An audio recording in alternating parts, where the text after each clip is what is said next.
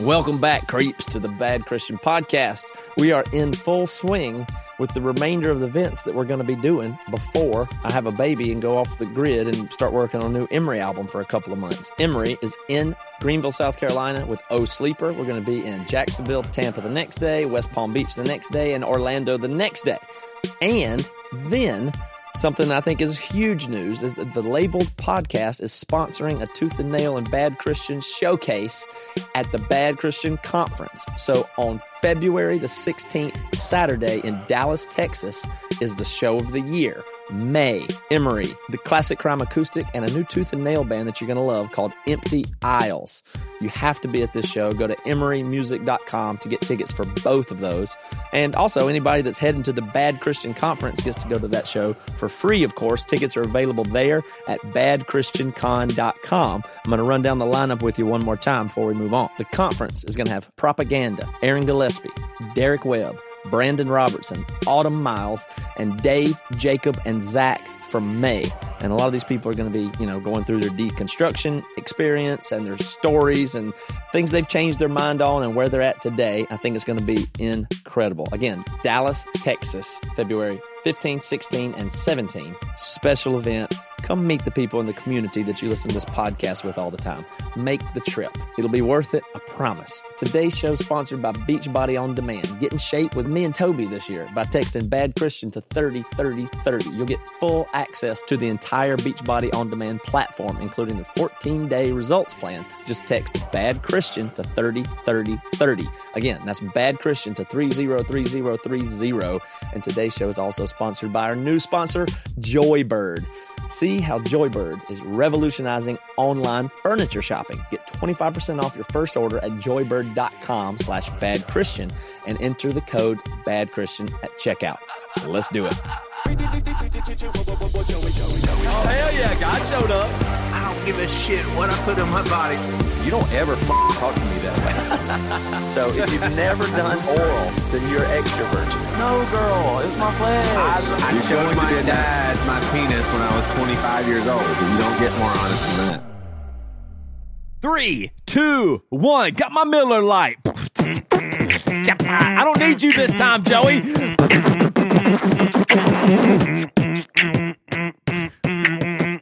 Okay. God. Yeah, Joey, you're actually unnecessary on the beatbox, and let me tell everybody why. Because we're joined in virtual studio by some friends today. This should be a great one. We've got Aaron Lunsford. Everybody knows who he is. He's from As Cities Burn. He's the they know him from the Nashville comedy scene and beyond. And then also we've got another guest. He started today. Troll University. Oh. I'm going to make you guys take the beatbox in a second when I intro you, and then we'll get to talking. Oh. And then we also have Ryan Rado. So Ryan Rado is, if you're unfamiliar with him, maybe there's a description in the show notes that you've already read, but I'll just tell you the way I think about Ryan Rado. I've been working on the Labeled Podcast a ton lately, and then I'm always talking in the Facebook groups about tooth and nail stories and all this stuff and the Christian music and tons of story sharing. And Ryan Rado comes up a lot. He's got a ton of stories and legends. He's worked with a ton of bands. He's been a manager. He's been on stage at Cornerstone a time or two for a thing or two. And almost everybody that's been around the music scene knows who Ryan Rado is. And now he has his own album coming out. And that's one of the reasons he's here to talk today. So I thought it'd be really fun to have both these dudes on. Lunsford was just in Franklin. Hanging out at Whole Foods or something. And I was like, just come on over. Just come on over and do a podcast. You'd be in the wrong situation. Since Ryan has an album coming out and is a performer also, and Aaron is a drummer, there's no reason to have Joey do the beatbox. So let's take that again. Kick it, Aaron. And do some vocals, Ryan. Got vocals, Ryan? Man, I had the freaking can of fucking Miller Lite, and I had 16 of them. You know what I'm saying? I felt real light, and Ryan Light with light. Let's get nasty. Wow. Okay, now we are rolling. Now there's just a matter of what do y'all want to talk about today? Jeez, Aaron, do you think of drums in beatboxing terms? Like when you think of I'm going to create a drum beat for As Cities Burn. Do you sit? It's really funny for me to think about you going, ooh. Do you do that? I'm more of a lap drummer. Hit something. And a steering wheel drummer, not as much of a beatboxer. But I did used to like. I used to try to do Justin Timberlake's beatbox at the end of one of those NSYNC songs. That was pretty cool. Which NSYNC song? I don't even remember the name of the song now. Which record was it on? It was off Celebrity. Yeah, I that think. was the shit. Yeah. That record was awesome, man. Y'all are, how old are you, Ryan? God dang it. I'll be 42 in June, 41. Oh, so we're the exact same age. Really? You seem younger than me. Amen. That's why I was No thinking kids, y'all bro. like. I was like, I figured y'all liked NSYNC because it came after my time. Well, I Like, had a that's- younger girlfriend back then. Oh, I thought their later stuff was actually quite good in moving in a good direction artistically. Justin Timberlake. Seriously? Yeah. You're being, champion. you're I'm joking. not gone, baby girl, you're gone. That song? I don't remember that one. Reva, so was good. was NSYNC or like boy bands like your thing? Yeah, like lower middle school. Nice. Middle school. Wow. Did Did you you have like- posters and stuff? Probably. Did you like New Kids on the Block? That was past That her was- time. That was a little okay, bit copy. before, yeah. It was like Got it, Backstreet got Boys it. and NSYNC. Or And, before her time. Cool. Yeah. you know, Hey, I'm Ryan Reva. How are you? good. How are you doing? Last time Good. Ryan was on the show, it was just me and him in the room, Yep. and I mean, was cool. everybody knows you have Tourette syndrome. Oh, yeah, that's on the forefront of my personality. Yeah. Well, That's not trying to get exactly it- everybody knows. I Hang know on, y'all. Well, on, if you hang on, listen hang to on, the hang other on. episode, I mean, if Right. you Yeah, listen yeah, to the yeah. previous episode, you know. Joey, how Hey, are Ryan, Yep. Ryan, just to jump right into I'd love to. a little bit of awkwardness. Yeah, How would you Joey's going feel- to say anything that you could have ever done awkward. Joey's way worse. you? Have we met before, Joey? Well, we haven't done 2 episodes with Ryan, Toby. It's Toby just did one. one. Solo Yeah, last but it time. was just Toby and I. I tell you what, I feel like I know Toby you and me. because that episode was so good. You guys It was just good. knocked it out of the park. It was is a what good you time, did. yeah. But how would you feel if seriously, you don't know me that well? Yep. I'd What love if I to, just started? What if I just started making fun of your Tourette's? Like, would I- you take that as a joke because Toby and Matt's around, or it's you're just not that sensitive of a person, or would that be really an? Because I wouldn't, but if I did, would. would that offend you? But would you, though? yeah, He he is. would. He always he loves making fun of people. Okay, let me ask you this question first. Yeah. So, are you going to come with a joke that is typical, like fuck, shit, like you've seen in the movies, Hacky. or are you going to dig a little Hack. deeper and hit me where it counts? No, I think the former for sure. Okay. Then that's. I mean, prepare for some retaliation. So let's try it. I never thought about that. Like you probably that probably is people go the God, the yeah. simplest low bar stupid shit. It's like it happened the other night in Really? Columbia. Yeah, it's like someone we were talking about. I was sitting at a dinner and someone was talking about. God, do I want to tell this story? Anyway, yeah, I'm Tell gonna it. tell a story. So we were. I was sitting there with a buddy of mine, and I don't quite know what we were talking about, but then I reached over and hit him in the leg or whatever, not the dong, because that does happen. So he's developed a pretty good tactic, just locking my knee up with his fingers, just squeezing, like if I do it, and he's like, he thinks that will stop the tick. you know? Weird. It's cool though, but it turns into a joke. I kind of Yeah. dig it in a weird way. He's a cool dude. So the other person over here, we were I can't remember what we were talking about, and she goes, and he doesn't even have a diagnosis, and I'm thinking, okay, well, that was a pretty cheap shot, A, and B, if I retaliated the way I wanted to retaliate, then it would have made the whole room. Right. It would have been a bomb in that way. You know what I mean? So I kind of have to. What help me understand that joke. So Yeah. what is the typical joke and what does she say and why was that a low blow? I can't. I'm not gonna. I can't get into it because it's a little personal? too. Well, it's a little too close to home as far as relationships are concerned. So I don't remember the joke, but I remember the jab. It was kind of a cheap shot, as Right. in, well, what's his excuse? He doesn't have a diagnosis. Okay, And right. so right. in my mind, I was like, man, okay, your husband's here and you're there.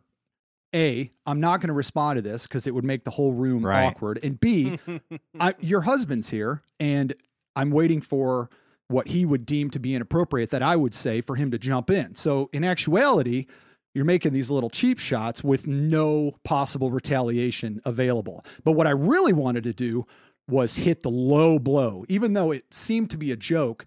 there was no way to respond to this because of the social contract that was happening in the room. So when people start to make fun of me, it's just like, okay, I either have to brush it off or I just hit pretty low because I'm not really a low ball type of dude. So it's like, I really have to I really have to read the room well and the personality of the person. It's interesting. Hold on, Joe. It's interesting in that moment though. Like, was when that happens, your brain, the way it works, did you still have to like do a tick or something to stop yourself from saying anything? You were able just to go, I'm not going to retaliate. I'm not going to say anything mean. And you just were able to move on? That's a great question because a lot of this disorder is brought on by stress. And I mean, I had 4 stepdads growing up, so I'm built of all these sub-personalities. So, and a lot, violence and stuff like that and drugs and all the stuff that makes up a decent movie. So it's like,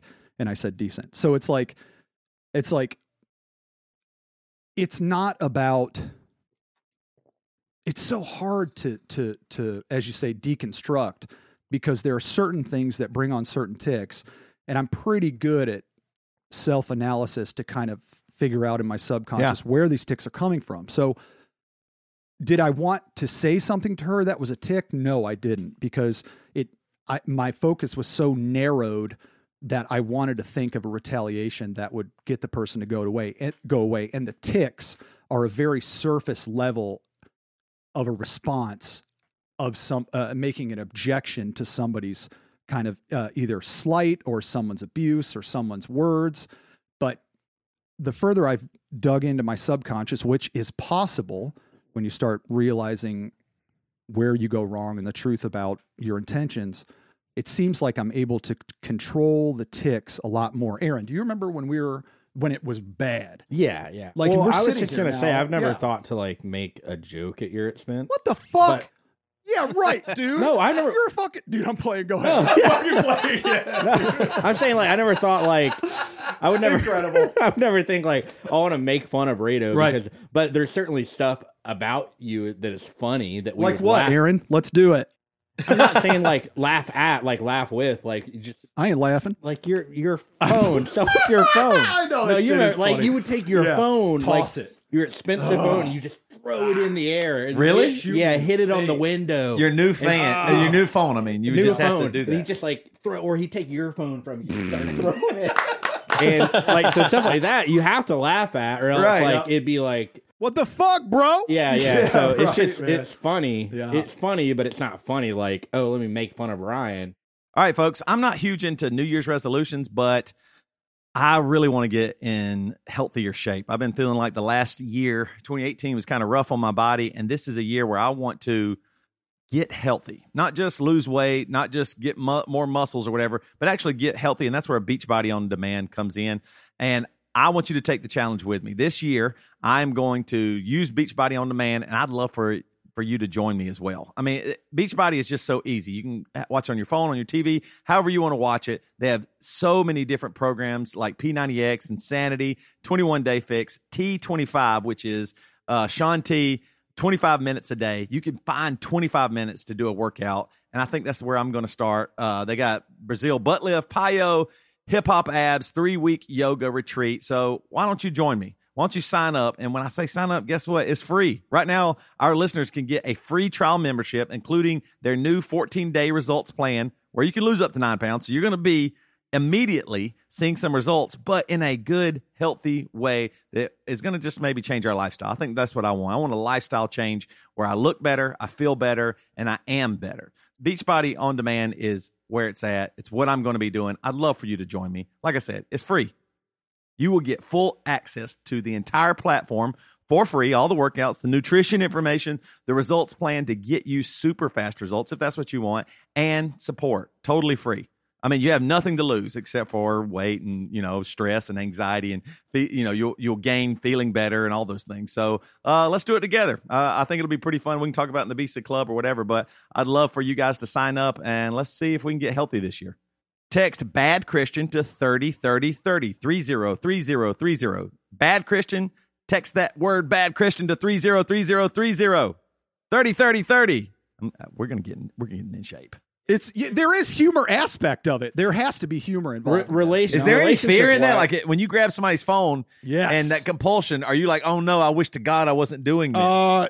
See, there's two aspects to that. One is that, and two is like, how can I make this into, oh, that's funny and that's cute. I hope they trust me. God, I'm not trying to be an asshole, yeah. but so I dance in between there. So it's like, it's a little difficult, because I can see how that would be very difficult to interact with on an ongoing basis. So that I'm not quite thinking of like, are they really going to be mad at me? The overall thing is, are they ever going to want to talk to me again? It's a hard battle. And so it's like, the more that I develop myself and as an individual, the more those things go away. Like when we were talking, and I know it was before the holidays and stuff, I was kind of obsessing that there was a possibility that you might have been avoiding me. Allow me to say that online. And so that's my own obsessive compulsive. So Ryan texted thought. me a few times about, but to his credit, I didn't think that at all. That's what I'm saying. Awesome. Like I was doing, Christmas stuff or on tour, or we were playing Chicago. So I just didn't get back to you quickly. My fault. Like I was actually I didn't get back to you. Sure. I didn't feel that at all, but that probably stems from all your relationships in the past. Yeah, it's interesting. Like every relationship you have to guard yourself because of Tourette syndrome. You have to guard yourself. Like, does this person like me? Because I have this thing that's going to be intrusive. Sometimes intrusive. No, intrusive is such a good word. It is, yeah. It feels that way to you. It does sometimes, but like I said, the more that the further I take the distorted thought in my mind, the worse I get. So, it's like that ideological sentence of take every thought captive. I mean, it's true, because when I have these obsessive thoughts of abandonment and neglect and stuff, I live there. You know what I'm saying? But then it seems I always am shown, like a few days later, that it may not be the way of my polar thinking, marginalized thinking, excuse me. It may not be that way. So Ryan, maybe you could back up from yourself and take a wider look at it. You know what I'm saying? So, hey, and I appreciate you being just, in my mind, I automatically go to, oh my God, here he comes again. Well, the what I'm saying? The thing that popped up in my mind is I could kind of, you apologized on text or whatever. I'm not, but what's interesting about it is because you have this, you also think about that too when you're texting me. For example, you know how many people text me? Oh yeah, totally. Non-stop. No, I get what you mean. Like, yeah. And they don't that too. They don't care at all. Right. Like there are a million people that text me, "Hey, I'd love to do the podcast, or I'd love to do this, or can Emery come here, or whatever it might be." And so what I thought was interesting is we are friends, and so it would never bother me no matter what. If you texted me 100 times in a day, I wouldn't care. Yeah, you think. No, seriously. Well, yeah, maybe at some point it would get weird. Yeah, right, but I'm saying for the most part, I just don't care because we know each other and we're friends and all that stuff. And you're doing something that I haven't gotten back to you with. But it's interesting, like that people don't do that. Like for example, right before you guys got on and we started recording, I was trying to figure out the recording of this and our mics and all that stuff. And my butt crack was I had a little bit of I had a little bit of plumber crack, right? And Ryan sticks his finger in my plumber crack. Wait a minute, I merely touched your underwear waistband. Yeah, okay. So I felt something in my butt crack. But here's what's really bizarre to me. Pretty good. Like I don't know if that was a tick or just your personality, right? I have that. It's tricky. I promise you, Matt's butt crack. Matt has plumber crack all the time, and when I see it, my impulse is I have to stick my finger in there. Why don't you let it rip? I do sometimes. Okay, and Matt cool. gets super mad at me. When Matt, the funniest thing that happens is there's always times like when we're on tour where our bus needs something like oil change in the generator, or my butt needs something, but the bus needs something like Matt's working on like fixing lights in the bus or the generator, changing the oil and whatever, and his butt crack, just a little bit of plumber's crack, and I see it and I go, I just want to stick my finger in there, and then I do 50% to 75% of the time. Right. And you did that to me, and I was like, jumped a little bit. It got me a little bit. It's startling. And it made me happy though, because I was like, oh, cool. I'm not the only one. Ah, you know, yes. if you see a butt crack, sticking your finger in it, I don't care what butt crack it is. When there was a plumber that came to our house a couple years ago, and he had unreal plumber crack, and I was like, in my mind, I thought I had to stick my finger in that. It'd be so hilarious. God. I love it. It'll be so awesome. But is it that? Like, do you think I'll stick my finger in Toby's butt crack and this is going to be funny? Is there any thought there? Or is it just impulse? That's a good question. I don't know. I think it's testing the boundary. You know, I think it's testing the limit of where I can. Is this person going to continue to stay here?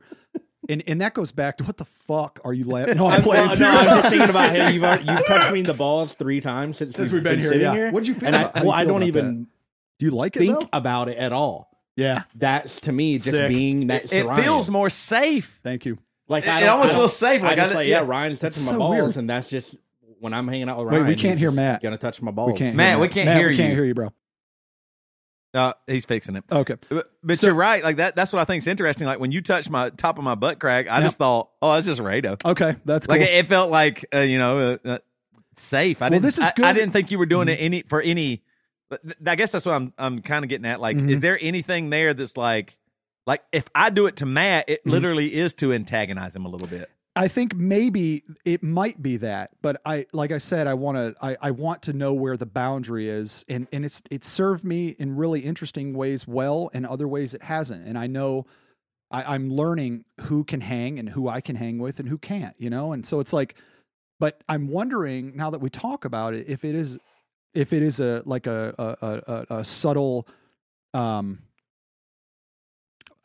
dominance thing on my part. Hear me out. Yeah. So I'm wondering if when I do the tick, am I releasing so much of my personality through every tick, even though sometimes I can control it, sometimes I can't, depending on stress and different situations. So I'm wondering if it is like you're not going to compete with this part of my personality, because either you'll go away, you'll be freaked out, or you'll be intrigued and you'll want to know more. So at that point, I'm in more control. Do you see what I'm saying? Yeah, so that comes to me. That can y'all hear me now?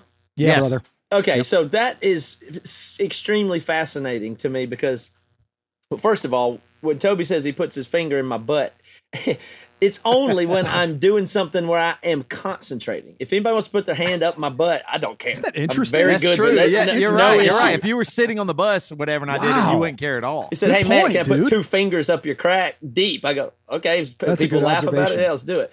What do you think about that? Focusing on something, I'm going to get immediately angry. But what I think is crazy about what Ryan's saying is it's so rephrase that. It's so interesting because I think it really is like I feel that strongly, like the same.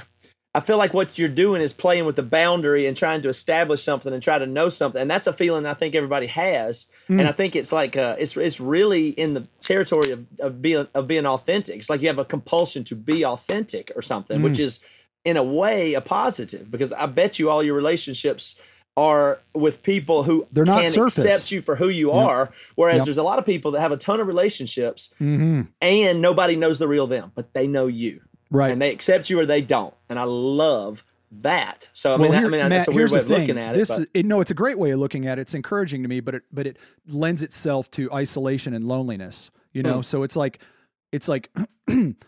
I can deal.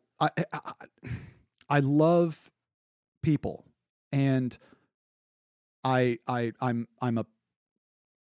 working on not being a people pleaser as much as I have been. And so it's really strange, even though people know where I'm at, know what they're going to get, know that I'm not going to use their insecurities against them. It's almost like if there's too much of that and too much authenticity and depth, a lot of even my good friends have a hard time with it, you know, and a level of intensity. I do have a level of intensity that I have that is unmatched. No, I'm just kidding, man. No, it just sucks sometimes because it's like, you know, sometimes certain people don't want to be around that all the time, and they just want to keep it light and feathery. And if you what's have the any intensity, suggestions, though? Like when you say intensity, what do you mean? Like that. if you're hanging out with a buddy, Yep. or something, or a friend or whatever, like what's the intensity that you're worried that would push them away? Okay, so here my psychologist and I were talking about this. Like, we were talking. It was a couple months ago, and he said, Ryan, most people, if you had a level of to scale depth, he goes, most people to 8, and if you had to scale that with people in a beginning of a conversation, most people start at 1 and 2. You start at probably 4 and 5, and I think that just sometimes it might come on as inauthentic, like you're trying to, and I'm ad-libbing too into my own thought, but I don't really waste a lot of time because I want to know what I'm dealing with someone, and it's kind of selfish in a way if I really think about it, because sometimes I push people into seeing if I can hang with them and they can hang with me, and at least that's my view of it. And I'd like Toby to does the exact same thing always, though. He doesn't have. I mean, he does it in different ways. But why? How? And you're not summed up by Tourette's either. Right? No, that's just no, something about you. A lot of that is actually you, the way you are too. It's funny that you're right, Matt. Like when I think about you, I think I'm getting 90% you, and there's 10% of something that maybe you aren't full control of or whatever. You know what I mean? Like, and so I promise, I've told people this. It's so relaxing for me to be around you. Well, blessing. God like I just feel like, whoo, okay, man. Like that's what I'm saying. Like you touch my plumber's crack, you can be it yourself. Makes me go, okay, we are just in relax mode, boy. Well, that's a good blessing. Lord. I'm just, That's that's what I'm saying. Like you, like last time when we did the interview, you kept, you were trying to stop yourself, but you would shoot me these sideways birds or whatever. And I was just like, it was so great. I just thought like part of me, I know this sounds horrible. No, you're not going to agree with it's me at all. It's okay. Part of me is like, man, I love that you get to do that. Like there are so many thoughts in my I've heard head. that before. Super Yeah, Toby I've heard that thing's before. Okay, well, good. I'm not saying. I hope you don't take that Toby's condescending. jealous of almost Like, every disability. I'm jealous because, like, in a way, now let's see. I want to word this right. Full thought. Say how you feel. In a Go ahead. way, It's okay. it feels Yeah. so free. Like, golly, man, I love that. Like, because the things that I'm fighting against in my head, like I just feel like, oh, like I'm so what? Why am I'm fighting and I have to say this the right way, or I have to. You're right. still like, do that you too, said it yeah. in a really good Yeah. way. I think you're right. Maybe I push boundaries because I want to see if somebody's fucking real or not. Copy. Like, you know what I mean? Like that. Yes. That makes Yes. so much sense to me because. If I can push back on somebody and they stay, we're fucking friends. Yeah, copy. And Yeah. you probably, Yeah. I don't know if you're this way, but if somebody does that, I'm with them to the end. You know what I mean? If you Like, can have a reasonable conversation even after a blow up, and you guys can speak authentically with each other, it strengthens the relationship. You know? right. It's so Like good. for example, everybody, Aaron, Joey, Matt, and Reva have all had knockdown, drag out arguments or crazy moments with me personally, right? And they're still here. And we're still together for some whatever that is. I don't know what that is, and I don't think they appreciate that necessarily. But I wonder if that's like it helps me a lot. Like when you say boundaries, maybe that's what it is. Like I felt the same way. Like I didn't have like you had 4 different stepdads, and of course that affects you a ton. Sure. My family wasn't. It was very strange at expressing love or support. Almost none of that. And that's equally as strange as me having 4 stepdads. You know, so nothing is like super strange anymore. Yeah, you know? you might be right. But I get what you mean, though. So what I thought, like, I mean, I would act out or do crazy stuff because I was like, well, the crazier I get, maybe that would spark something in them to prove that they're here for the good or something like that. I don't know. It's bizarre. All right, let me tell you guys about a new sponsor that I'm very excited about, and they're called Joybird. As a lot of you guys know, I'm somewhat of an amateur builder. I like to clown around with saws and tools and sandpaper and finishes and stains. I just love that stuff, so I pay a lot of attention to furniture and furniture building. Now, I hadn't heard, but there's a revolution in online furniture shopping, and Joybird was the company behind it all. When I told my wife that Joybird was a sponsor, she should check it out. She's like, oh, I already know. Their stuff's awesome. And it is. Joybird believes that you should never settle when it comes to your home furnishings, and that you should also have the freedom to be boldly original. So from an idea to reality, they empower you to create the space in your home and the furniture that brings you joy. Okay, so here's how it works. You can turn your ideas into reality with hundreds of styles and options, from mid-century modern, which we love, to contemporary classics, customizable, and a crazy amount of fabric choices too, like leather, velvet, every color imaginable, and a wide range of kid and pet-friendly upholstery options available too. They do free personal design consultants to help you nail down the perfect design. So if you can't tell what I'm talking about yet, this stuff is high quality. In fact, each Joybird piece is made by hand with care and precision, using high-quality hardwood and responsibly sourced materials to fit your exact specifications. They've got a limited lifetime warranty included, and here's the crazy part. You can design this whole thing, skip the furniture store, and bring the showroom straight home to you. Sit on it, sleep on it, break it in. If you don't love your Joybird, you could return for a full refund. Hassle-free, in-home delivery. They'll even remove all the packing materials when they get there. And did you hear what I'm saying here? Free returns within 2 weeks of delivery, so you really have nothing to lose. So you got to go see how Joybird is revolutionizing online furniture shopping. Create the furniture that brings you joy today at joybird.com/badchristian. Go to joybird.com/badchristian and receive an exclusive offer for 25% off your first order by using the promo code badchristian.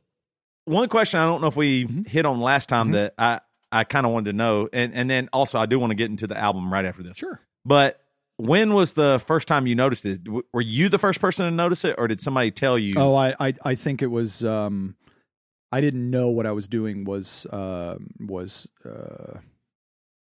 the word? I didn't know that there was a distortion in my behavior, and the tics started to manifest right after my mom's first divorce, and I started shaking my head and squeaking like that. Really? And, yep. And like I said, it was chaos. It was chaos in a lot of ways, and our home life. And I noticed that I was shaking my head, and there were comments made, but then my mom saw a doctor talk about Tourette syndrome on Oprah, and yeah, right. Thanks, Ope. So anyway, so she took me to the doctor, and I remember sitting in the doctor's office.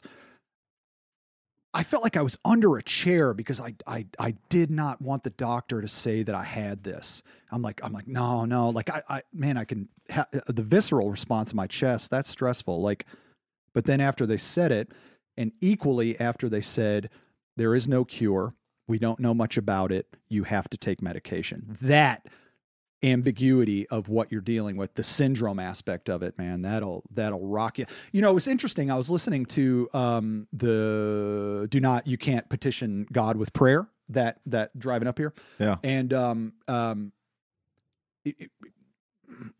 when they did the study, the $2.4 million study that the guy was talking about, Mark was his name, maybe. Yeah. Anyway, they were talking about the people who had the ambiguity to deal with the ambiguity of someone saying, we will pray for you. And my understanding was that the people that were going to pray for them did it away from them. So the person that was sick had to deal with not knowing if someone was actually going to pray with them, rather than having people there that would pray with them. So you have a group to work with. So it's like the feeling of isolation and being left alone. I thought that really hit me, and it kind of goes along with not knowing what to do with a syndrome. Do you see what I'm saying? Yeah. That's funny about Oprah. I had 150 conversations start with my mom growing up, and she said, I was watching Oprah. Yeah. Really? Yeah. Your mom was very informed about Oprah? Yeah. Always like, on Oprah the other day, know. But she was right. Your mom nailed it. That generation, man. That's cool. Arkansas, Little Rock. Wait, no. Hey, Ryan, out of curiosity, was it probably about 10 minutes ago, you were talking, and then you turned and you said, and yes, I did say decent. Was that like a tick, or were you, because no, that was a good call. I remember what you were saying. I didn't want to be, that was cognizant. I didn't want to be, I didn't want to make the assumption that my life would make a brilliant movie. I wanted to, that was an exercise in humility, because I think it might make a decent movie.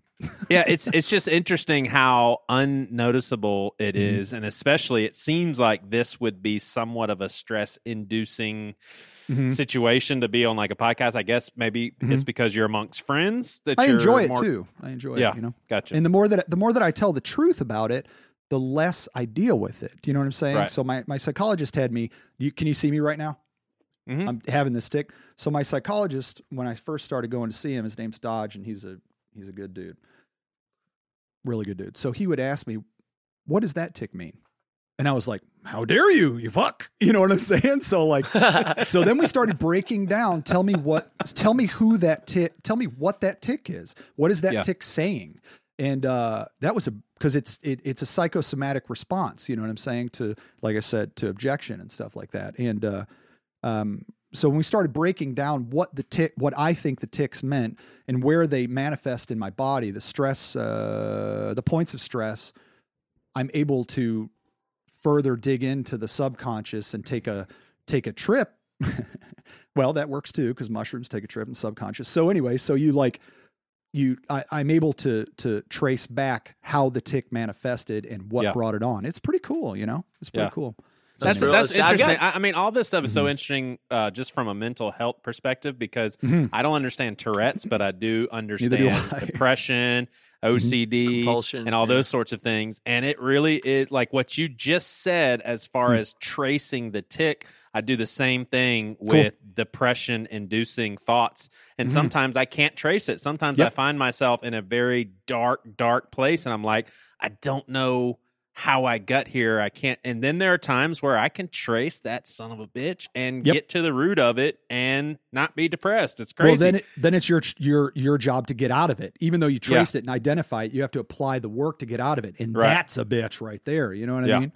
Yeah. Do you have any the craziest time your tick got you into the craziest situation? Long stories? Do we got anything? I don't know. I mean, the only one hit I don't even know if anecdotes. it's a tick, but I just remember some of the more interesting situations where it'd be like we were on the road and we were staying with some people, and you said to them, and I don't even know what this has to do with Tourette's. Here we are again. No, it sounded like a different situation problem. And we were about to go to bed, and you said to the people, "Do you have guns?" I did? What the? Listen. Oh, you said, listen. I don't know. I'm listening. You said, sorry. Do you have any guns? And are they locked? Well, there you go. And we were like, what the fuck? Why is he asking about this? That's fucking awesome. This wasn't a thing that you would like address, like, hey, sometimes like I sleepwalk and maybe I'll grab a gun or something. I mean, that could have been it. That could have been it. So I think it was a sleepwalking thing. But we were all just sitting there like, why is Rado asking? You sleepwalk too? Sometimes. Not as much anymore. But you seemed very concerned about it. And I just remember thinking, all right, well, that's a whole nother thing. Well, thinking about it, it could have been like, then again, putting more emphasis on me, wanting to have some peculiar attention for a peculiar reason. Yeah, you see what I'm saying? I understand that. So it's really introspective of you, David. This insight you have about your own motivations is so much deeper than most people have. That's fascinating. I agree. I think just like you identified the Joey's comment there about the decent thing, like what you're doing inside your own head because you've had to be mindful of it. It's pretty neat. And that's a prison sometimes, Matt. You know what I'm saying? It becomes a prison because the deeper and I'm not saying I'm the deepest person. I'm just saying like I can only relate to my experience and my experience with other people and in other people. So it's like the deeper you get into that subconscious shit, it is terrifying because you start to realize how many sub-personalities make you up. You know what I'm saying? Yep. And I do know what you mean. It's so that makes sense why people don't do it. It's not cool. Right. I can imagine those people that you're staying with. You're like, do you have guns? Are they locked? And they said, yeah, we have some. They're locked. And you go, okay, should be fine. Then. Sounds good. Carry on. Yeah, right. Should be good. Right. Yeah, where's dinner at? No, that's good. Nothing to worry about. Yeah. Hey, Ryan, have you ever, because people know you have Tourette's, have you ever made a mistake but then blamed it on the Tourette's because there was no other way out? Say, I have. I know that was huge, but I couldn't help. Can you hear me? Like, have you ever blamed it on that? Okay. Yes. Anymore, I don't do that. I think when I was more afraid of the rejection that would come from the Tourette's only, I would do that, and that would be a scapegoat, and that was before I felt like I was developed in a way that I could tell the truth about it. You know. All right, so let's hit it. You got an album coming out. Yeah, Albies. Do you know when it's coming out?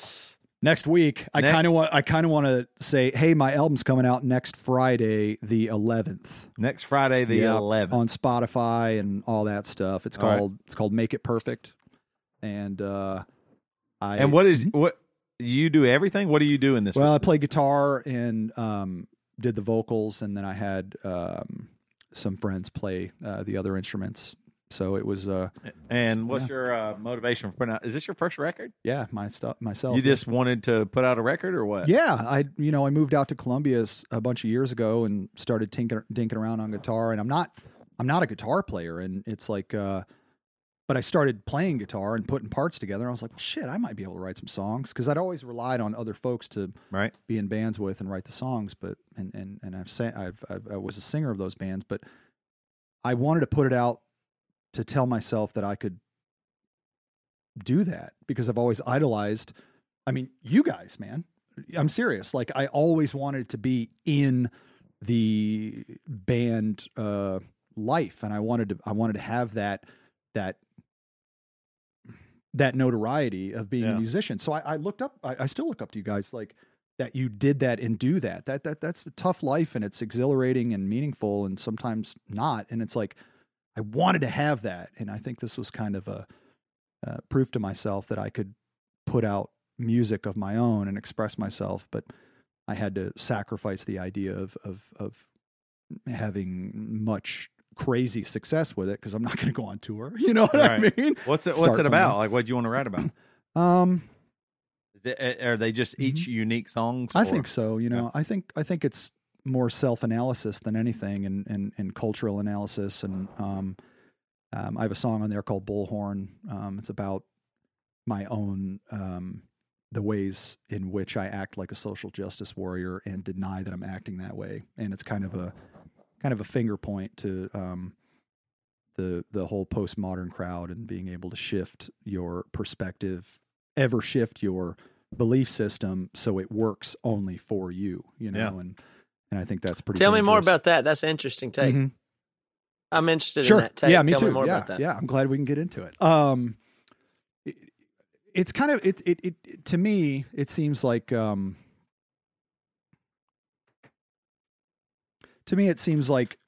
you have these sets of and I listen to Sam Harris and Jordan Peterson and Brett Weinstein like all the time when I'm working. How dare you?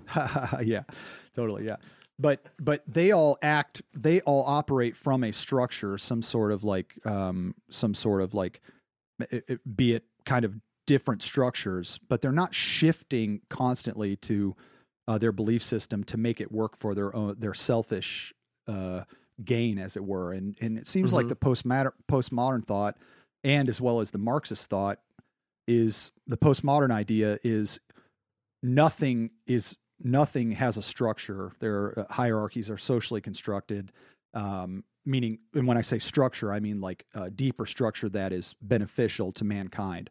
So, and in these hierarchies, they're only based on power. So it's like, so when you deconstruct all that stuff, nothing matters, and you fall into some nihilism, So it's like I'm trying to come to the idea of, the more that I can analyze my own intentions and behavior, the more that I'm seeing what has value and what is detrimental to the human race. So I think when you constantly fragment people and put them into these groups, like the group identities, I feel like people are not realizing that the more they put them into these group identities, the more that we're fragmenting the human race into, it seems like a nothingness, So that seems really scary to let go of these ancient structures. And I'm not saying don't update them, and I'm not saying don't pick them apart and look at them and have reasonable conversations about them. I'm saying the more that you allow your beliefs to shift so it only serves your ideology and narrative, that's when you cannot, you don't know what you're dealing with. You're dealing with smoke and mirrors at that point. And I think that's pretty dangerous. Well, we got one more sponsor spot for today, and this one is pretty cool. Tooth and Nail is paying us to advertise the Labeled podcast. So this whole thing is great. I just had to say that what Bad Christian and Tooth and Nail have been able to do together, as in not compete, but work together, has just been so much fun. It's so cool. And one of the things that we collaborate on is the Labeled Podcast, who's sponsoring the concert at the Bad Christian Conference, for instance. And Tooth and Nail is always advertising on this podcast for their bands. So check out Empty Aisles, for instance, who's going to be at that show in February in Dallas. But this ad that they're paying for today is for me to promote the Labeled Podcast, which is the stories, legends, and rumors of Tooth and Nail Records. I've been trying to figure out how to make a podcast that's narrative based and really kind of gets at the story behind and the philosophy behind and the origins of what's going on in this music scene that I've been lucky enough to be a part of. And what I realized in doing it is, man, I missed out on the whole beginning history of this punk, indie, hardcore Christian music scene. And I've really enjoyed trying to learn the art of, narrative storytelling and stuff like that, especially as it pertains to a podcast. So we pulled down all the previous episodes we'd done of Labeled and started fresh on a 20-episode arc that covers history of Tooth and Nail and the punk and indie scene and how they got related to the Christian music scene, and then what happened when Tooth and Nail gets huge, and then EMI and all this money and power gets involved, and then all the way back to Tooth and Nail becoming an independent label again. It's quite a nice an interesting story with lots of twists and turns, and we do it through the lens and the eyes and the focus of the bands and the artists and the employees and all that kind of stuff. And I sit down with Brandon about once a week and talk about how all that stuff went down, and it's just been so much fun. It feels so good. So if you have any ties to that scene at all, Christian, punk, indie, emo, whatever it is, this podcast will make you feel nice. So please go subscribe to the Labeled Podcast, the stories, rumors, and legends of Tooth and Nail Records, and join our open, free Facebook group for anybody who ever had any involvement as a fan or an artist or anything. There's tons of great people in there. We swap stories, talk about stuff, and it helps make the podcast. So just find that on Facebook. It's called the Labeled Podcast group, and then find the podcast and listen to it. You'll love it. And if you already listen to it and like it, just recommend it to a friend. That's all I can ask. Tell your old bandmates. Tell the people you used to go to shows with. Let's all listen to the Labeled Podcast together. It'll be fun. This week's episode is about the rise and collapse of Cornerstone Festival. And then we're on to MXPX after that. So go get it. It's self-justification and excuses in a way. And something rings there for me about when you're saying labeling and grouping. Mm-hmm. I think another type of label and group that should be paid attention to in the same way is diagnosis. I think those are also groups and categories. I think when you talk about depression, Tourette's, autism, anger, whatever the things are that can be at some point called a disorder, as soon as you can have a name for it, as soon as you can call it something, it's a trade-off. Like, it's nice to have support or be known as a group, and there's something good about it. You become but there's also, it reduces you to something and gives you a built-in, and people will say that, and it's a built-in excuse. It is. And I texted this to Toby last night, and I'm sure somebody said it in a better way, but there's no such thing as an excuse that you don't use if you have it. Yeah. It's just, and the more you put people in categories, you think of them that way and they think of themselves that way, or a damaged person or abused person. Tourette syndrome, dude. I mean, yeah. And I've had to work to break that off of myself. But I knew that it was peculiar and interesting. So I went with it as part of my ego. And now that I'm trying to break it off of myself, I'm like, okay, how do I allow Ryan to be here rather than Ryan and Tourette's? But so I'm working on integrating those two things. Right. Is there a chance? Do you ever see? And I'm not saying this the right way. Like, do you see Tourette's and other people, or like, do you think of it as a condition straightforward, or do you think there's a sliding scale or a spectrum or something like that? You know how you had the impulse and you think it and feel it? There's I heard Jordan Peterson talking about how orangutans grunt and have these visceral responses to different things in their environment, and Homo sapiens have been, as we've evolved, have had a some sort of guard on that and some sort of rationale that you wouldn't automatically do that for everything.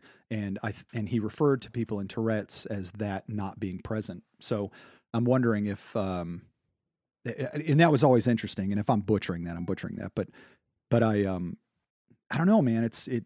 any impulse that you have, like if you can really be honest with yourself on, okay, why do I have to turn the dial that many times? Why do I have to straighten this microphone 2 times and then kind of move my back in a different way? Like those are these impulses and obsessions to make you feel comfortable. And to a point, they're okay. But it's like, that's not what I mean. To a point, they're benign, but there's a point that it reaches that it interrupts your daily life, and that gets hard to deal with. But you keep moving on, you keep going, I mean, syndrome itself is an issue. The term syndrome, I don't think people get it exactly. Right. I don't know if you want to speak to that instead of me, but I feel like people think of syndrome as a genetic disease or something. A syndrome is a disorder that they do not have a cure for, and they don't know much about. So you're floating around in kind of space trying to figure out how to manage this holding sand aspect of a disability. Yeah, but syndromes don't necessarily have to have a physical basis. They're like a set of symptoms too. Good call. It's designated. Like it's not necessarily a disease or something. It's just a set of behaviors that have this thing, and then since it's become disordered or problematic and it's no longer benign, we're labeling it a syndrome. And we're going to deal with it as such. Does that sound right? Yeah. I think that's a good. And people hear that as diseased person. I mean, that's not really but syndrome. I mean, everybody has these impulses. They're benign to a point, and then there aren't. There's a couple other things I'm really interested to talk about. I do want to make sure when we talk about the album, you said next Friday. Let's say the date of that because this airs next week. So is that last Friday? Let's get the date right. It may be available now. It's not depending on when this comes out. But the release date is what though? The 11th. Calendar date. Friday the 11th. Yeah, the 11th. So it's out now then. So this album, tell us the name of it again. I know it's on Spotify. It's called Make It Perfect. Make It Perfect. Make It Perfect by Ryan Rado is on Spotify. I am happy to talk about that more too, but before we run out of time, I know we had mentioned already 2 other things that are interesting.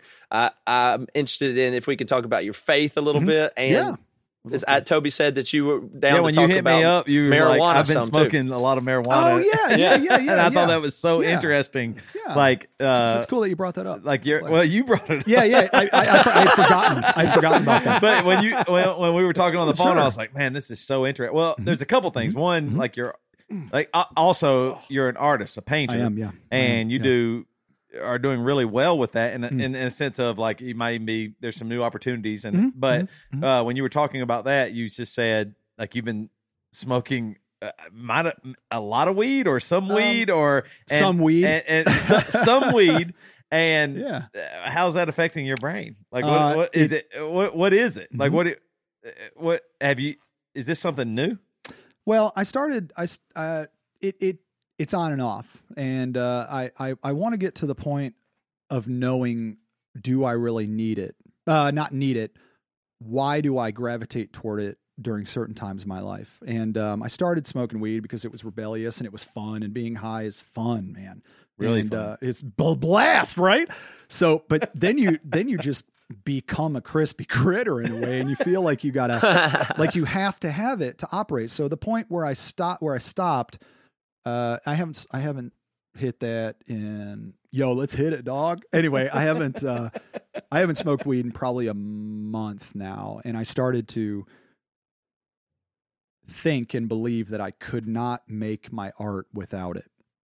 And when I realized that, I'm like, okay, that's not going to happen because the weed takes me out, and if I focus and allow myself to have fun with this art and be stressed and work as a sober human with it, with all the emotions, the deeper my art becomes. And I'm not saying that I love making art when I'm high. I love it because I don't think, and it's pure subconscious, and sometimes that's mush, but then I'll come back when I'm sober the next day and edit what I've made.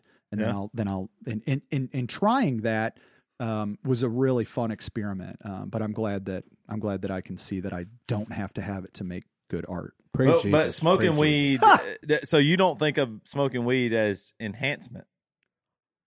Oh man, I mean, like when if you smoke a joint or whatever, and then go to paint, I did. You don't think that's authentic? I think it is. something you can play with, but then I think it becomes a crutch. And you asked if it was enhancing. I think it's enhancing, but I guess it depends on what you want to enhance. You know what I'm saying? So it's like if I want to be out of my body and head and allow whatever to flow with the intoxicant in my brain, that's one way of making art, and that's one way of living. But if I want to make art that I am fully present with,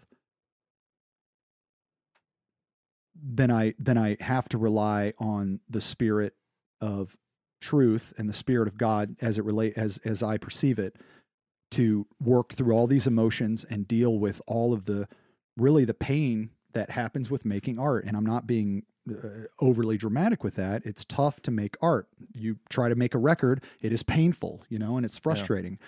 So it's like, I appreciate. So you think there's value in being present in that frustration? Yeah, and I also think yes, totally, because you learn. Sorry, I touch your booby. Like I also. Why I got to make fun of Toby's tits? I know, you just touched my boob twice. No, but I don't know. There's also value in seeing what happens when you're intoxicated and try to make art. It's not one thing or another. And I think the church gets bent on like, well, if you smoke weed, you're automatically in this box. And if you do this, you're automatically in this box. Yeah, that sounds great. But it's like, what about your emotional instability and how maybe you don't realize that you're abusing people when you're sober? Joey, when you are super high on weed and write a sermon, is it better? Tight. God. Matt. I always teach about the transfiguration whenever. Right. Ooh, I like that. Matt, it's just certain types of sermons. Matt, you're just kind of like Ryan was saying. Matt, you're our resident pothead, and do you feel that I do think that's interesting. Like being present in the hardship of creating is real. Like that, not totally sober and going, this is hard. I'm trying to just in this reality that I'm in this moment that I'm doing this. But Matt, you smoke a shitload of weed and you write music. You think it's an enhancement? Well, I agree with Ryan on it. I try to measure it better than shitload. I try to let's define it, Matt. How word much? I use for that's not exactly the dose. About a kilo. Yeah. A kilo a week. Yeah, but I don't know. An addiction amount. Whatever's the addiction amount, whatever that amount is. That's easy to hit. But I use it. I use it. I enjoy it, and I also use it in two very specific ways that I find productive. Well, three really, but I like to play. Wait, you use weed in three productive ways? No weed smoker has ever said that in the history of the world. I use weed in three productive ways. I'll give you the three helpful uses. I'm to not me, making fun of you, Matt. I want to know what. And you then have I'll to agree say. with Ryan that it's definitely something you got to prevent from being a crutch. I agree. Yeah, good point. Yeah. But the three productive ways, from my point of view, and I'm not even including like enjoying it and chilling out and relaxing as one of them. You got 4 ways you use weed. Good God. Matt Carter has 4 productive uses of weed. That make you hungry, dog. Well, I definitely like to try to compose music that way. Like, but fun. I like to set up a recording session, edit it, go through it, get everything right, work, get it and everything feeling great, then get high and then and then just let it rip for an hour then go home. And then the next day I'll come back in and see what of that, like Ryan said, was mush or was good. I think that's very useful, but I can't like edit or think or do a bunch of detailed tracking that way. It's just completely the wrong tool for that. Right. So no, good point. I don't use it for that, but I may have impulses that I wouldn't have or would get filtered out by my very cognitive part of my brain otherwise. So there's something else to get at there. Also, in my thinking, and for this podcast, I use it, not on air, but I like to walk around. This is what I do. I get high at night, and I pace around the yard or the house and think deeply. Okay. And I like to do that. I might listen to a podcast or an audiobook, but then I wind up pausing it, and I'll just be thinking about stuff, and then I'll take notes and write down. And this is very funny because it happened last night. I was looking back through my notes to because you know what people always say about people that get high that it's always nonsense, whatever. Yeah. But I'm telling you, I like to think deeply and have good thoughts there and try to write them down and record them. Whatever. That's good. I like that for sure. And then see if they make sense. So I was going through my notes last night because I was like, oh, we're going to do some podcasting this week. I'm going to see if I've got any good ideas in here. And I found a bunch of ideas, and I was devastated when I read like 10 in a row, and I was like, this is fucking nonsense. Now you had some good shit in there. For a second. I was like, I think it's like good impulses, but I cannot believe how bad the words are, and I'm confused. And could I not have taken the time to say what I was trying to say because this is so crazy? Some of these words I can't even figure out what I was saying. That's so good. And then when I got through going through 10 of those, I realized that was in a folder. Hamburger that I set up funny. Well, hang on. No, it's not that. But here's why. I got through the whole list of them, and I was super bummed. I was like, oh my gosh, I just get high and do nonsense, apparently. Right. But then I realized those were only the notes that I did voice dictation on, so the text-to-speech was all fucked up. Incredible. And then I found all my notes where I had typed them, and they were terrific. Oh, my God. Oh, my God. Seriously. It's gold. Brilliant. But the voice-to-text that I've been trying out, it had so many errors in it that I thought I'd lost my mind. You should find a creative way to put those together and make a little story about it, buddy. Maybe not. It's like Seinfeld writing down that joke idea in the middle of the night. He wakes up in the middle of the night, writes it down, and then he can't read it the next day. Oh, right. Well, I have a reading problem. Yeah. He's asking, like what does this mean? It was brilliant. Right. Yeah, he's like, this is the best joke I've ever written, but it's like 3 a.m. and he had a weird TV on. Oh, my God. No, but I do actually have tons of many ideas that I've shared and seem to really work well come from that mental state for me. It's just a way to focus. And it's partly checking out, but checking out from everything else so that I can do it's just for some reason it helps my particular brain chemistry. The other one is it gives me paranoia, and I need some of that.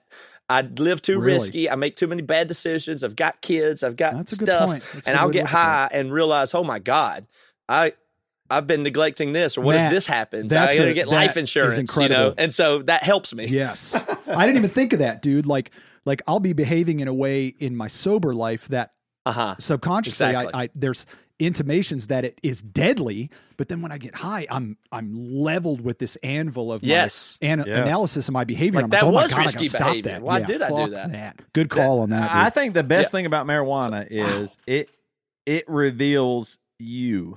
Like it's not you don't smoke marijuana and the marijuana made you some way. It just it does something and you go, oh, this is what I am. Like the times that I've smoked marijuana, I go, oh, this anxiety or fear or worry or it's whatever there. I have, that's just always there. I'm just suppressing it, or it's not totally. I mean, which is helpful. It's shocking. Like there's been times where I believe. Obviously, you can smoke marijuana and do nothing. But if you really take marijuana as a drug, the same way as you do anxiety medicine or aspirin nicotine, or whatever, ibuprofen, whatever. If you use it properly, it might actually be something really valuable. Like not just goofball. Now, at the same time, I love how happy and fun it can be with marijuana. That's what I was about to say. Are you saying my true self is that Disturbed singing Sound of Silence is the most hilarious thing that's ever happened? Pretty damn hilarious. Is that my true self? That's the only thing I remember about smoking weed. When did you smoke weed? Well, I don't know. Yeah, I don't right before this podcast. No. Dude, you're doing great, bro. No. I've done it with Emery a little bit, and I either am dying, or listening to Disturbed, right, and it's the most amazing, hilarious thing that's ever happened. Either way, I feel totally out of control. Well, that Toby, and your other dark mental stuff is both real. Those are both you, 100%. Well, that's a good point. Both like are dream. you. It's like when you're dreaming too. Yeah, that's good. It's crazy. So that's true. Yeah, fuck that. So, Toby, you're saying that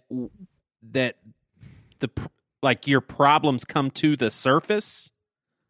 I'm saying that, like, for example, there's been times where I smoked weed and then talked to somebody, and I started thinking all these, what are they saying? What do they mean? Why did they say it that way? Right. And then I'm able now, like when I smoked weed when I was in high school, I didn't know anything. Nobody explained anything. I just smoked like a whole joint because I paid $15 or $20 for it, which was a shitload of money. That's really good. I mean, when I was seriously, well, I'm 17 years old. I spent $20 on a bag of weed. I smoked it all. Nice. No matter what. Who'd you get it from? What am I No, going to do? Take it home? Or get caught with it or something? Yeah, no. right. So I smoked the whole thing, and I have no clue. Nobody's explained anything to me. And so I thought marijuana makes you paranoid. Yeah. Right? But now, as a 42-year-old, I go, no, I'm paranoid. I'm paranoid. It's not weed. Weed isn't good. paranoid. Oh, that's good. Toby is paranoid. And so I start it's really been kind of awesome incredible. in a way. There's been times where like I've been high and talked to somebody. And I went, oh, I'm hearing this, like because of the how everything slows down. Mm-hmm. I go, Like when you take a I'm pee? hearing this, and I'm thinking or saying that they're saying this to me, and then I go, wait a minute, they're not, and it doesn't matter, and we're friends, and this is like even with guys on tour or whatever. That's incredible. Like, I'm sitting with Devin or something, and then I think Devin's saying something that might be snarky or mean or he's harsh or he doesn't like me. And I go, why doesn't Devin like me right now? Why? And I go, wait a minute, Toby, Devin's not saying shit. This is all Toby. Good Devin call. just said, hey, yeah. Or, But let me ask you this. two words or something. And I think he was being short or curt, and he's not. It's just Devin. Let me ask you this. Yeah. How much of that can you sustain in your life of having that stress of paranoia? Do you see what I'm saying? Well, for me, I actually appreciate it because then what I've been able to do, since I've been able to realize, wait a minute, it's Toby, not a drug, I've been able to go, oh, Toby, you're being stupid. And then I think that infiltrates sober life or whatever you want to call that. But I mean, I have the ability to smoke marijuana at any time, and I don't really care about it. It doesn't like I could smoke marijuana every day or right now or whatever. Like it was really, I mean, I'll just say it. It was amazing. We played a show, and I won't say what city it was. I don't know if it probably doesn't matter, but we were in North Carolina, and these two guys Incredible. brought a giant bag. They were like, "Hey, What's up?" Okay, this is the coolest moment a fan of Emery band I've ever had in my life. I am not shitting you. We're sitting on the bus after a show. I love it. These two guys they knock on the door. They walk in. Usually when fans knock on the bus door, you're like, oh no, what's this? You got to figure it out. Yeah. Are they going to hang out? Whatever. They walk on the bus. They have a bag and they say, hey, listen, we just wanted to bring you guys this. They each had 2 cases of 24 beers, like 24 cases of beer. They brought it on. They said, hey, listen, thank you guys so much for the show. We loved it. And they left. Oh, that's and then so we tight. opened the bag, and it was the most edibles of marijuana I've ever seen in my life. Wow. And they were all medical and packaged, not Yeah, home I mean, baked not stuff like you worried goofball, about. not like it was all homemade. labeled. Like It was great. it said milligrams, everything. I couldn't believe it, and they left, and I was like, That's cool. I can't believe it. If they would have stayed, I would have been very happy. They left even. They even left as a gift. That's pretty cool. As a gift, they didn't hang around. That's a real gift. I mean, if I ever meet those two dudes again, they can have any merch. I'll write them a song, whatever it takes. Next time. That's fine. I want them to go on the full tour with us because they're the coolest fucking guys I've ever met in my life. I didn't know it at the moment. In the moment, I didn't know how cool they were. I mean, it was shocking. Like just to bring. I mean, I don't even know how much money that cost. I mean, that stuff we couldn't even finish it. It was that much. Where's it There at? wasn't anything even there. We're saying a lot here on this podcast, but I'll just be honest. That's okay. I just thought it was so amazing. Everybody, I checked the analytics. People usually turn it off about 7 minutes. Okay, perfect. Anyway, 2 things I know. 1, get Ryan Rado's new record. What's it called? Oh, Make It Perfect. Make It Perfect. And 2, if you ever want to like make a band, just think you're the coolest person in the world. Walk in, drop something off, and leave. I promise you, I'll get your name tattooed on my body because I couldn't think of a cooler person. Anyway, all that to say, I am still nervous of edibles. They're creepers, dude. They're like They'll sneak up on psychedelic you. and wild. Yeah. The last time I did an edible was playing for Matt and Toby in Sacramento, and I almost walked off that stage. You lost your mind. Yeah. That I ain't cool. almost did not make it through that one. But what's going through your mind there? That I just had to get out. But you had to get out. Why though? Like what? Made it Weed. through. No, Because it was weed. you. But all right, I don't know, but that's what I'm saying. It connected me with a part of myself that I don't want to go to. Yeah, copy that. But alcohol does not do that. Oh, I know. Isn't that crazy? And I wish I could not be addicted to this. Oh God! Right now, I would kill to not be addicted to Miller Lite. But marijuana, there's a parallel with alcohol though. Like when somebody gets drunk. Certain amount of times, and they get belligerent and mean. That's real. That comes out. That's inside. Yeah, that's a good point. That's what I never act out when I'm drunk. Really. Wish you would. You know what I mean? But I'm just saying, I don't act out. I don't get mean. I just. But do you get isolated and depressed? Well, later, not when I'm drunk. Okay. Next day. That's the funny thing about weed, though. Like, seriously, if you see somebody drink too much, they vomit or they get slimy and they're crying or they're whatever, you know. With weed, they're just off in a corner, and you're like, okay. That's the thing with alcohol. I've never felt like, I love it. They just in a corner by themselves. You're like, okay, so I'll talk to you tomorrow. I've never felt like my life was ending with alcohol, though. I've known, like, okay, that's this the sucks. trick. But like you thought your life was ending. The last time I used my weed, life is ending. I hit a vape pen on this last tour. We had a day off in LA. That'll get you. And I hit a vape pen, and I ended up in the Rainbow Room in LA in the bathroom for about an hour and a half. Oh, just shit. in the stall. You're kidding. By myself trying to come down. That sucks. You were that high? Yes. Takes longer than that. It was awful. You were just in a stall. I was sitting in there? the stall What were at you the Rainbow. thinking? I was just thinking. What were you I want. Right. Yeah. Good call. I tried to go sit out on the sidewalk on Hollywood, Boulevard, Sunset Boulevard. I was sitting out there for a while, and that freaked me out. Everybody else is stoned. And so then I just went back into the Rainbow Room. We had a booth. We were balling. We had a booth at the Rainbow Room. Balling at the Rainbow Room. Seeing famous chefs, like right. It was cool. And then I'm just like, I got to get out of here. And I tried the sidewalk on Sunset Boulevard, and I was like, no, I got to be enclosed. Anybody see me? I thought I was going to puke. And I sat in the stall for like an hour and a half by myself. Were you talking to yourself? Maybe. No, and TJ came in to check on me. Oh, that's the guy you want to come in there. He's like, you good, man? I'm like, yeah, I'm good. I'm in here. You know? So many people that had this shit were so mad at you. Well, it was the upstairs bathroom near where they did the karaoke. Okay. And yeah. But it was just awful. I felt so out of control of my own brain. That's what I'm saying with alcohol. I never felt out of control. Wow, that's scary. Here's what I think is actually pretty interesting is I know a lot of people that so much stuff has happened at the Rainbow Room, by the way, in my life. The Rainbow Room in Hollywood, where like Guns N' Roses and all these people were so much stuff of my life. Yeah, part of me, I was there. like, this is pretty fucking It's cool. fucking amazing, right? I've sat in a Rainbow Room with Ron Jeremy playing Amazing Grace on the harmonica. He should be playing that. Oh, that's incredible. That's insane. I'd love to meet Ron Jeremy. Go ahead, Pastor Joey. Yeah. Thank you for calling me pastor, by the way. No, I was going to say how often I have heard someone say something along the lines of, oh, yeah, I'm feeling good right now, or I'm prepared, or blah, blah, blah, blah. I took Xanax. Oh, yeah. And I have asked people, like, what are the results, the effects of taking that?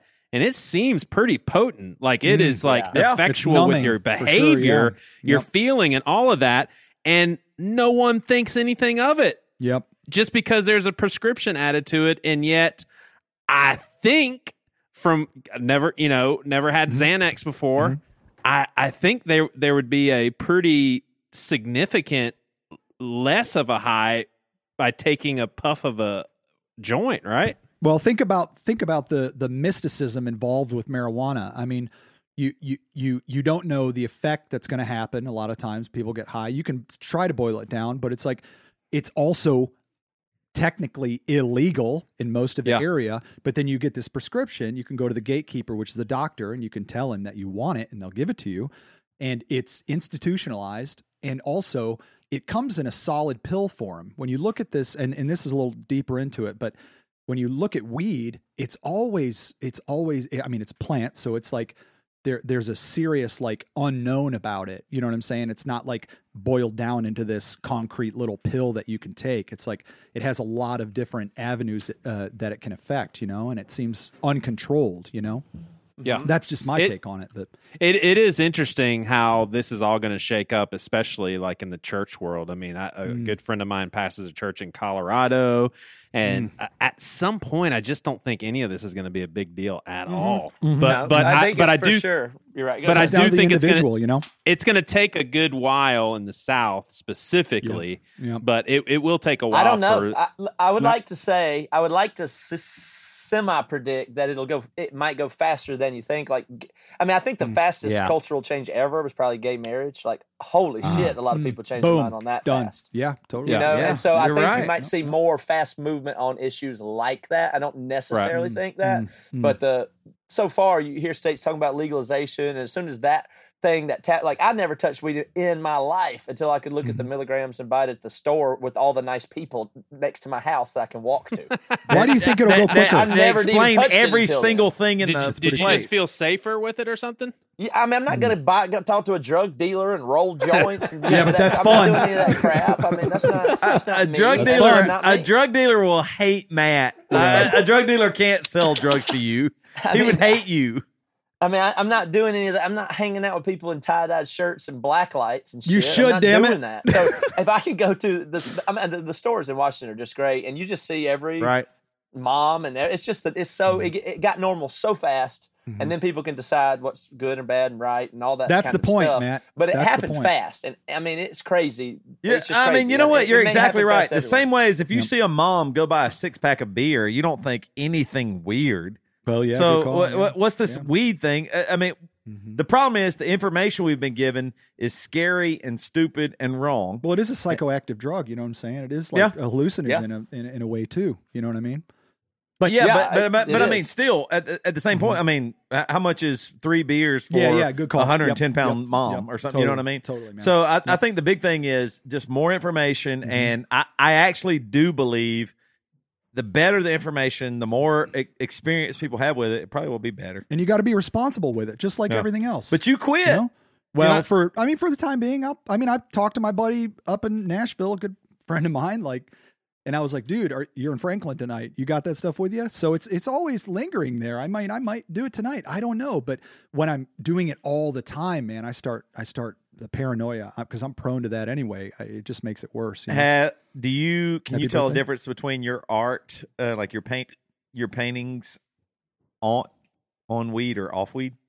On weed or off weed. I love that. I should wear a t-shirt that said currently off weed. On or off. Like the things where the dishes are currently off. Yeah, right. On and off weed.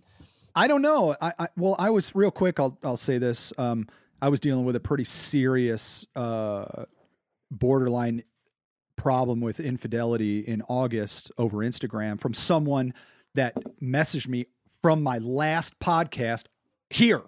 No way. Not kidding. And hear me out when I say this, man. Was it Tyler Wicks? No. Okay. I don't know. Tyler, hit me up, bro. Hit me up. But what I'm saying is, like, it was through Instagram, and I'm not saying it was not beneficial because I learned a lot, and it was really difficult to have this psychosexual relationship with a person online and break half of my brain in half. And while trying to hide this from my wife, eventually I told it to my wife, and we went to counseling and talked about this, but I was dealing with shame and guilt and acting in ways that I feel like my shadow would act, you know, and the darker parts of me. And I had that stress involved with making art. So it's almost like I could just smoke weed and have everything be cool, and I'm in a good place, and I might get something different than if I had some sort of serious stress happening in my life with marijuana. Do you see what I'm saying? So the art that I made out of that time is brilliant, in my opinion. It's the best work I've ever done, and I hope I can recreate it. But allow me to say this: like, going through that time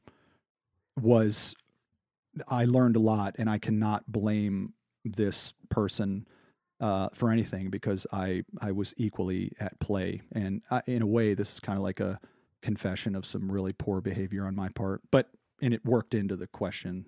Thank you for letting me elaborate on that. So that's the answer. Silence. We'll just let that sit. Yeah, you can let it sit. Brian, it's really is a pleasure to hear. Oh, so, I mean, you too, buddy. You know, I almost want to say that you're beyond us in just doing it and hanging, letting it be out there. You made me more confident to be able to say what I am feeling. And I feel committed to that as a general rule. And you pushed me even farther to be more honest. Well, dude, thank you. Yeah, thank you. And I got to say that I was pretty intimidated by your personality coming on here. And I've made many imaginary conversations with myself posing as me and you before this podcast because how did you picture that going? I thought we were going to have a boxing match of ideas, but that was my own like defense mechanism. But I'm really thankful. I'd be happy to do one of those as a one-on-one if you want to. I would love to. But I'm really thankful and grateful that of your personality as well, because I don't know you that well. And Joey, I don't know you, but I know of you through Luke Yates. Oh, yeah. Dude. Yeah. You know him? Yeah. Okay. Yeah. So who's Luke? He went on tour with you. He was our hair. merch guy. Yep. Luke. Oh, I didn't know his last name. Awesome. On the BC Roadshow. And he's helping me with this album and all that stuff. And Luke is so awesome. He's so cool, dude. He's so beyond his years, man. And he told me a little bit about you and some little all good faith, all like good things. And I was anxious to meet you. And Reva, let me just go around the horn. I thought your name was Reba. Did you ever get that? I'm Reva. But I love that. That's a really cool name. And I don't know much about you, and that's all there is to it. But good to see your face on here. If Aaron, you want to know more about Reva, you can join the Beast. God, I got the hiccups. Is that beers, bro? I think it's because of the beer. Hey, bro. I've had a few beers. Incredible. But if you want to know more, oh boy, oh gosh, that's the real Toby coming out. Fuck you, These Reva. are the impulses, you bro. bitch, you mother. No, if you want to know more about Reva, join the BC Club. She did 2 episodes. Good point. 2 bonus episodes that you get. Golly, Did you say bonus? Boner. 2 bonus. God, this hiccups thing is killing me. 2 bonus episodes with Reva. Matt, can you explain what I'm trying to say? Yeah, well, Reva did it, and she focused on her. She took questions from the BC Club and had Melanie host her on there, and they got to talking and a lot of personal stuff about Reva and commentary on faith and state of affairs. And I mean, I wouldn't know; I hadn't listened yet, but I heard it was. Yeah. I heard it was awesome. Try to sum that up. Reva, what are your episodes about? Well, surprisingly, Matt did know. Mm-hmm. I have ways of knowing things. Nice. Yeah, I just asked the BC Club if they had any questions for me, and they actually had a ton of questions, so it was pretty fun. I asked Melanie to come on and talk to me, so I wasn't just talking to myself. And then, we just went through some of the questions that they asked and got into me moving to Nashville, getting a puppy. Wait, how do you live guys here? have changed my faith, all that kind of stuff. I didn't know that. That's cool. All right, so join the BC Club so you can hear more. You get more episodes. You get 2 extra episodes a week. Hey, and that's a good deal. Let me make a little plug out there in listener land. If you're interested in my art and my visual art, and you would like a piece of my visual art, contact me and we can make a deal for real. How can they contact you? You can get on Instagram. It's at Ryan_Rado. RYAN_RADO. And you can email me at ryanrado@gmail.com. And you can call me at 931-286-03. Get on the frequent trip to find tonight's best friend. We boil down good sense of the social dance. Surround the globe and surrounds the diode. Barcode down, will they trace my zip code? Strong woman, we dominate. Your baby sister now, when you just hate. She is my object, her choice to make. Salivate, I take the bait. Where's your gifted guys? Not afraid to be clear to me.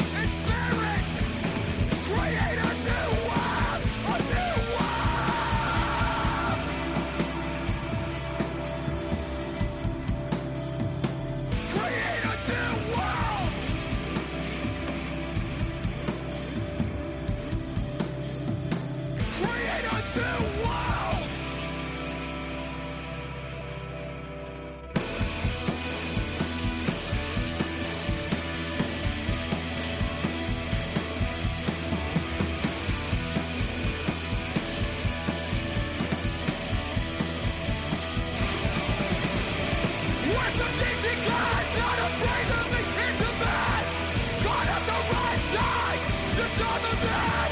This is America, and Vegas obsessive. Welcome to our world. We stay the basic. We're some decent guys. Stop.